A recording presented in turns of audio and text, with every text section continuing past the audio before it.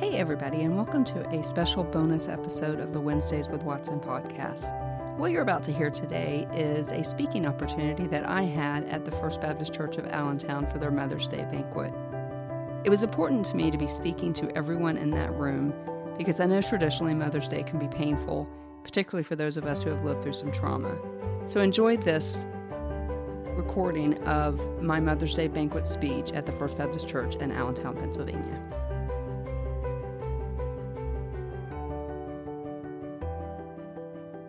My heart for the First Baptist Church of Allentown. And in full disclosure, if you can't tell in my voice, I'm a little bit nervous because this matters, because you guys matter. And so I've done the whole, Amy mentioned that we've known each other since we were 20 and 21, so like 4 years. But so I did the whole, which glasses are going to work for me today so I can see, just in case I forget. So some of you in this room can understand what I am talking about, but I am so grateful to be here. Those days at Camp Victory with Amy, who was Spears at that time, was a moment such as this. We have those in life, don't we? You guys had those moments in life where you just, somehow we both ended up in Samson, Alabama, which is not on the map anywhere, but Amy and I became close friends, and I was in their wedding just a year later, and they have threatened often to bring out the wedding pictures, and if they do that, I need you guys to back me up. Somebody message me on Facebook or grab my card back there because I've got paybacks for them if they do that. But I am so grateful for the First Baptist Church of Allentown. I asked Becca to sing that song, not realizing that I was going to probably break down and cry over there because all of my life he has been faithful. I am grateful for the First Baptist Church of Allentown. I have many of you in this room and people who are related to you who do listen to my podcast. I love logging on Thursday mornings and I see Allentown and I'm going to say this improperly, Cementtown, all the places around here, all the way up to where Robbie and Morgan are. And so I'm grateful for that standpoint. But let me just say to you guys that over the course of 2 years when I started that podcast, over 17,000 people have heard the gospel message of Jesus Christ and how we can find such hope in a life that is traumatic. There's no way tonight that I can share my entire testimony with you, but to say that all of my life God has been faithful is a vast understatement. But that ministry and this ministry tonight started right here at the First Baptist Church of Allentown. And it all started with a question from Pastor Chuck. And that is the reason why you guys have a special place in my heart. Because this feels like a full circle moment for me. Because a few years ago I was here, some of you may remember, we were here, Pastor Chuck was speaking on 60 Seconds of Courage. And I was fresh out of about 3 years of a domestic violence marriage, of which I was in for 12 years. And he came and asked me to speak, and I had the opportunity to speak with Wedge, and some of you may have been there. But that day, Pastor Chuck asked me a simple question, and my answer was not so simple, and it actually shocked even me. One of my favorite passages of Scripture includes that same question that Pastor Chuck asked me that day. We see this story play out in Genesis chapter 32. And this is the passage of Scripture where after a full night, Jacob, who is in Genesis chapter 32, Jacob was wrestling with the angel of the Lord. And after a full night of wrestling, and we can kind of let that breathe for a second, because how many of us have had dark nights of the soul and a full night of wrestling? But after a full night of wrestling with the angel of the Lord, Jacob demanded of God to bless him. And Jacob, as a matter of fact, some translation says, I will not let go until you bless me. And before God blessed him, God asked him a very important question. It was the same question that Pastor Chuck asked me that day. What is your name? God asked. Jacob said, my name is Jacob. And Jacob turned the question on God. He said, what is your name? So titles are important to us, right? So Jacob turned the answer on God, and God said, your name is no longer Jacob, your name is Israel, because you have prevailed with both God and man. That passage of scripture with Jacob wrestling with the angel of the Lord is beautiful for so many reasons. But as a human race, we've always been a fan of labels. Labels lead to expectations, and expectations can lead to disappointments, and maybe those labels is exactly what put Jacob in that wrestling match in the first place. You might be wondering, Amy, it's Mother's Day. Why are we talking about Jacob wrestling with the angel? Because Mother's Day can also ascribe labels to us. Like he demanded a label. You want to know, what is your name, God? Labels are important to us, and Mother's Day can ascribe labels that are painful for some of us, frankly. Yet the title of mom is one of the most important labels you will ever wear. Maybe it's the perception of a mother that we need to reconsider. I want to stand up here today and wish happy Mother's Day to any of you who have filled in the past, who are filling, see it over here, nurturing the role of a child, regardless of your DNA. Because if you take care of a child, you have taken care of a child, you've stood in gaps for those like me without moms. You have one simple label to me. You are my heroes. I am so grateful for the women, and there are many who have stood in the gap for me. I'm looking out over this room and I'm seeing the age difference.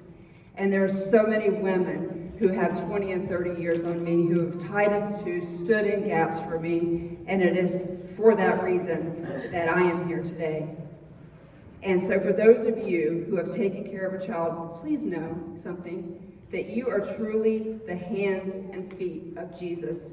Whether it is your biological child in your home, a kid in your church that just needs somebody to love them, that was my story.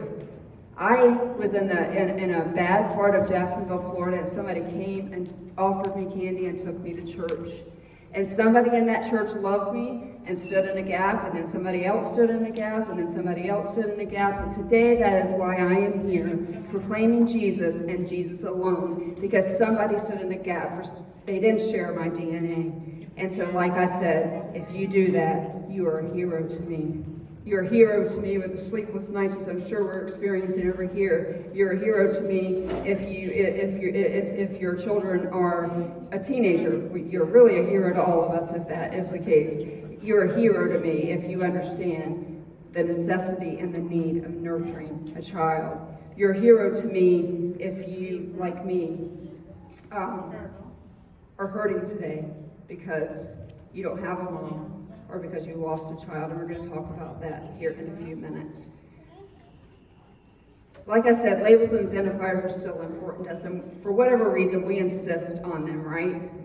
Some labels are painful, and today can be a dread. I gotta be honest with you guys, this might be the first Mother's Day in a long time where I literally wasn't in a dark room with a blanket over my head, because this day has traditionally been painful for me. Because you see, today I stand in front of you not only as an adult survivor of any kind of childhood abuse that you can imagine, and abuse, and neglect and abandonment. I ended up in a children's home. I also had a child who called me mom, who is no longer on this planet. And when he died, I hated this day, because I go to church and I come to places like this, and we want to celebrate moms. You guys are heroes to me. I think I said that, but there was never anything for those of us who, like me, I don't have a mom. And then the way the Lord told the story, I got to be a mom, and then that too was taken from me. And so what I am doing here today with you guys is not only Joel 2:25, which is the verses where the Bible says, I will restore all the years that the locusts have stolen. Welcome, guys, to those years.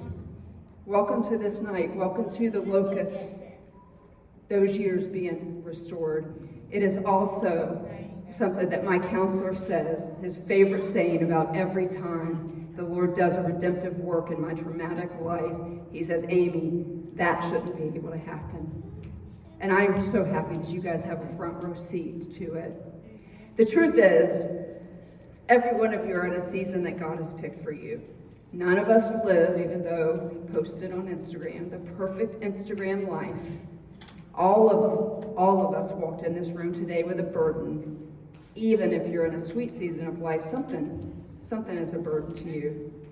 But all of us have that same label. God marked us as his own. And that's what drove my answer to Pastor Chuck that day so many years ago. I immediately thought of Ecclesiastes 3 when I was invited to speak at an event celebrating a day that was and still painful for some of us. This beautiful piece of scripture walks through essentially the cycle of life. The Bible tells us that there is nothing new under the sun. I want to let that breathe for a second. Isn't that a little bit comforting right now? In our world, there is nothing new under the sun. In a group this size, there are no doubt beautiful stories of Christ-centered families, but there are painful stories. Those stories are carved in some of our faces. But this passage in Ecclesiastes speaks to us all on a day like today. It's easy right now for me to see the faithfulness of God in my life. That hasn't always been true, and it won't be true again. But when I doubt the faithfulness of God, I hope that I remember what God did for Jacob, and I hope that I remember this passage in Ecclesiastes chapter 3. Because when Pastor Chuck and Amy asked me to speak at this, I was very concerned that I could not speak to everyone in the room, and I wanted to speak to everyone in the room. And so I'm going to share just a few of the familiar passages in Ecclesiastes chapter 3, along with a little bit of my story and what the Lord has laid on my heart. The Bible tells us in Ecclesiastes chapter 3, there is a time to plant and a time to uproot. And as I was watching that video of the girl saying, everybody says I'm too young, I don't matter, everybody says I'm too young. And I'm looking around this room and I'm looking at my adopted nieces over there, Morgan and Becca. They are in this season of planting, right? How many of you guys remember when your eyes were wide open and you were entering this season where you were planting your life and you were trying to decide what you're going to do when you grow up? Some of you were getting married, some of you were looking to get married. Maybe that's you in this room tonight, and you're in a season of planting, and you're tired, you're exhausted. There's not enough of anything, including time, money, resources, and all the things. Or maybe you're on the other end of the spectrum, and it's a time to uproot. And that, too, can be a painful time. And I want you to know that during both of those times, God is faithful. When I think of that time that it was a time for me to plant, about 12 years later, it was time for me to uproot again, because I was frequently a domestic violence survivor in my own home. But because I didn't have a family, I stayed. I did not uproot. The Bible tells us that there is a time to embrace and a time to refrain from embracing. I wasn't sure whether I wanted to share that one or it was a time to tear down and a time to build. There are those of you in this room who have had to refrain from embracing at a time in your life because of this fancy term that we call tough love. And I had a time like that in my life. I mentioned my son, Kevin, who died about 2.5 years ago. And there was a time where we had to refrain from embracing with him. There was a time when we had to tear down. There was a time when we had to say, you can't live in our house because he was addicted to drugs. And then there was that time about 3 years ago, I got the phone call when I heard that finally won. And so there was a time for us to embrace him, and there was a time for us to let go of him. And that was very difficult after he was gone forever, because he was gone forever and we had to let go forever. Some of you in this room know what I'm talking about. The loss of a child is simply something that we are not wired for. It is one of the most unique pains that I've ever had in my life. And I can't imagine in a room like this that there aren't people in here who have lost children, and maybe even lost children to a drug overdose. It's a special, special kind of pain. The Bible tells us that there's a time to weep and a time to laugh. You can guarantee that we've all had plenty of time of weeping. But maybe in this time, and you're in the season of your life, you are at that time of weeping. I remember when that happened, when my son died, and I also could even go all the way back to when I was 14 years old, when my mom abandoned me for somebody who abused me. That was the time where it was a time to weep. And if I'm being honest with you guys, I wept for many, many years. There was a time in 2007 when I finally left that domestic violence marriage that I had to make my world really small. The Bible tells us in Ecclesiastes chapter 3, there's a time to throw stones and there's a time to gather them. Maybe you're in this room and you're young and you're energetic and life is all in front of you. It is time for you to throw the stones out there and figure out where God wants you. But maybe you're on the other end of that spectrum and it's time for you to gather those stones as you've done your job, you've raised your kids, and now you're gathering your stones and you're making your world a little bit small, either because of the season of life you're in or because of some work that the Lord is doing in your life, like I had to do when my son died. There is a time to be silent and a time to speak. And I think that all of us know that it's really important to know the difference between those two. And when we talk about children, I think about Kevin. And I think about when he was in my home. Now, Kevin was 11 years younger than me. And he called me Mom. So you can imagine the looks we got in the grocery stores. Because he was not my biological child, but he called me Mom. And that was one of it's probably my favorite title that I've ever had in my life, besides one that I will share with you here in a few minutes. But all of my life, God has been faithful.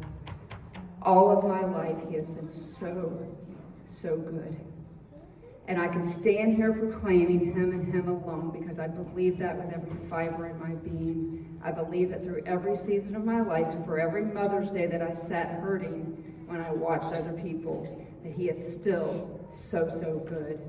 I wanted to share something with you that would be in my book, that there's a rumor has it that I'm writing a book, that I got this podcasting habit, and it's way late a little bit. But I've never shared what this part of my book that I'm going to share with you right now. And it just reminds me of the faithfulness of God. I was going to read it, so you're going to see me looking down, but I want to make sure that I do it justice. The color of the flower was always most important to her. My sister and I spent most of our time padlocked in a room because she didn't want to be around us. The door to the room, it was an old house built in the late 1800s. The door to the room had a half window, and some of y'all may know those, and they may even be common up here. And by the way, y'all is a word. And some of you guys might know those half window, half doors. But it was really our only connection to the outside world. Few things were consistent in our lives, but the morning of Mother's Day was always the same view from the window of that dark and dingy room. Why was Mama walking around the house with a white flower attached to her robe? Finally, we heard the not-so-familiar unlocking of the door. That padlock would slap against the door, and she stood there with a red flower in her hand, just like hers, except for it was red. I would find out later that the red carnation was meant for those who had moms that were living. A white carnation was for those who had moms who were not living. So I wore that red carnation with pride because she gave it to me, and I desperately wanted to be proud to have a loving mother who loved me more than life and who loved me more than herself. I wanted to be loved and protected by my mama. That simply wasn't my story, and it probably wasn't hers too. I will never look, guys, at a carnation without that memory being top of mind. I found my identity in that red flower. That meant I had the title daughter. And even though at a young age life had beaten me up, I embraced that title, daughter. Well, a bunch of things happened, and I don't have time to share with you, but I was removed from her by the state of Florida when I was 14 years old and didn't get to see her again until I was 18, just in time for her to be incredibly ill and for my sister And this was right before I met Amy at the Camp Victory in Samson, Alabama. My sister was 21 and I just 19, and we had to take her off of breathing machines when I was only 19 years old. If there's any of you who are adopted in this room, you're going to understand what I'm getting ready to say. Because when she died, she took every bit of information about me that I didn't know. Pictures. How did I get from here to here? Who taught me to walk? Who taught me this? Who taught me that? Who do I look like? What mannerisms that I have? She took all of that with her, and therefore she took my identity with her. But I spent, guys, the rest of my life performing so that somebody, anybody, would red carnation level, love me, claim me as their own, and like Jacob, give me a new name. I walked through many things that I haven't mentioned here. But I know that some of you can relate to my pain and my hard times and my joy and my good times. Some of you are stuck on those labels, though, and your inner critic, your mom guilt, or the wounds of a lost mom, a lost child, could threaten to render you into that fetal position. Those of you who would wear a white carnation today will never be able to articulate your loss. We see you. Losing a mom, even a bad one, is a special kind of pain. But here's the good news. Regardless of where you find yourself, God will continue to remain oh so faithful. He promised that you wouldn't endure anything that someone hasn't already. In that passage in Ecclesiastes chapter 3, he's already been there. The Bible tells us in Psalm 23, surely goodness and mercy will follow me all the days of my life, and I will dwell in the house of the Lord forever. People ask me all the time, Amy, how can you love Jesus after all that you've been through? How can you call him a good God? How can you do that? I can only tell you that he is my very best friend. He is the star of my story. Is he the star of yours? In a group this size, there are probably some of you who don't know him. If that's you, we would love to introduce you to the one who loves you more than you can ever imagine. At the end of the banquet tonight, there will be Jesse and Susie up here. There's cards back there. You're able to reach me that way, but just because of some semantics, I won't be up here, but I would love to introduce you to the star of the story, because today I am standing here proclaiming Christ and Christ alone. There is no logical reason why I am even breathing air. I've only shared about a tenth of what the Lord has redeemed in my life. So if you want to know the star of the story, if you want to know how someone can stand in front of you proclaiming Christ and Christ alone when the world says, how can you believe in a good God that would do that to you? I don't have the answer to that question except for I'm not God. And he chose to put people in my life to introduce me to him. Secondly, I want you to remember the only label that matters. Probably one of the most quoted verses on my podcast is 1 Peter 2:9. But you are a chosen race, a royal priesthood, a holy nation, a people for his possession, so that you may proclaim the praises of the one who called you out of the darkness into his marvelous light. If you are on what some may perceive as that hard side of those Ecclesiastes passages, the time to tear down, the time to weep, the time to mourn, the time to die, if you're on that that hard side of that passage, know that you are still a chosen people. You have been claimed by God so that you could walk out of the darkness and that glorious light. The Bible tells us that that light is so bright that darkness, not even the darkness of domestic violence, not darkness of a mom who abused me and abandoned me, not darkness of losing a son to overdose, not darkness to 4 autoimmune diseases, and we could go on and on of the things that the Lord has just continued to walk me through. That darkness cannot overcome the light of Jesus, who is the star of the story. Life isn't perfect for me. I do life very closely with your pastor and his wife. And frequently, we have emergency prayer sessions. I had a situation just a couple months ago, and normally I just call Amy. She knew she needed to pull in Pastor Chuck. I was sobbing. Very difficult season of my life right now, because the person that God chose to put in my life as a maternal figure is in end-stage Alzheimer's, and so life isn't perfect for me. But that day, a couple years ago, right here at First Baptist Church of Allentown, God told me exactly who I am, because my answer to Chuck's question, tell the people who you are, Amy, shocked even me. Because here's my answer to him. That day, and every day after, and it started this ministry that I have, and whatever it will come into, whatever microphones I'm behind, whatever keyboards I'm behind, however God decides to use me from this day forward, it started here at the First Baptist Church of Allentown. Because Pastor Chuck, my friend of over 25 years at that point, said to me, Amy, what is your name? And tell the people who you are. Normally I would say, my name is Amy, I'm from Florida. I don't understand why people live in Pennsylvania. It's cold up here. It was February that year. And it was the coldest winter in the history of the world. And that night we wondered whether we were even going to have church when I spoke at Wedge.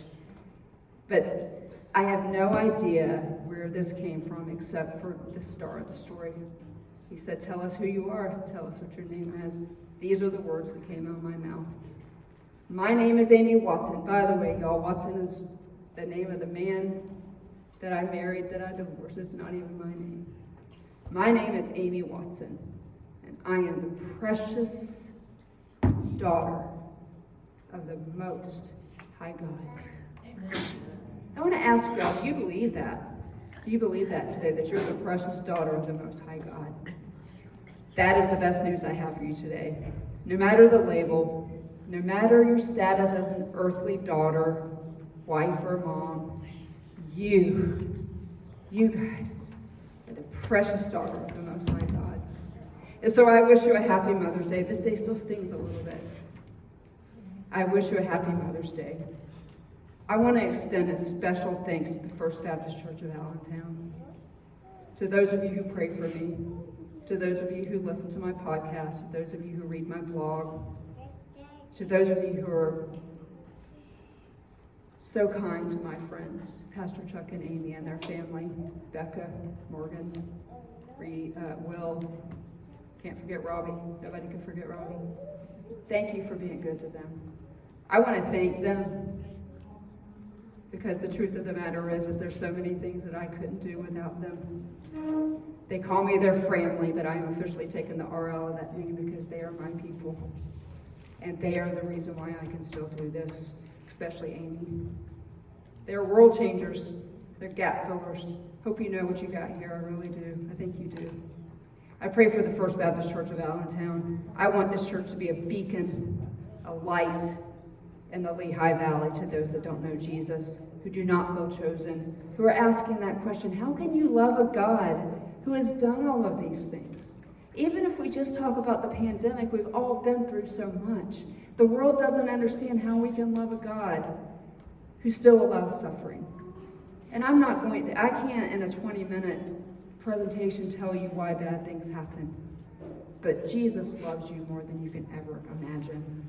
And so for those of you that are still chasing the labels today and tomorrow in church, and those of us who are hurting on Mother's Day because of the way life has decided to really roll out for us, I want you to know that you are so loved. Those of you that are still chasing labels and meanings and senseless things like red carnations, if that's you today, I have a final message to you. And I'm going to proclaim it over everybody in the room, including the dudes in the room. And if you've ever heard me anywhere, you know that I don't leave a microphone without saying this. And I believe this with my whole heart, given everything that I've lost, everything that I've been through, everything that I still have to fight, and the fact that I will wake up tomorrow morning probably with tears, because this day never gets easier. Here's what I have for you, and I hope that you receive it today. You guys are seen, you are known, you are heard, you are loved, and you are valued. You are all those things by me, by your family, but most importantly, by the God of the universe. Happy Mother's Day, guys. Thank you. Well, guys, I am so happy to have been able to share the Mother's Day message that I shared at the First Baptist Church of Allentown with you. I hope that you all know that you are daughters of the King, regardless of your status as a wife, a mother, or a daughter. You are so seen, you are so known, you are so heard, and you are so loved. You're so valued.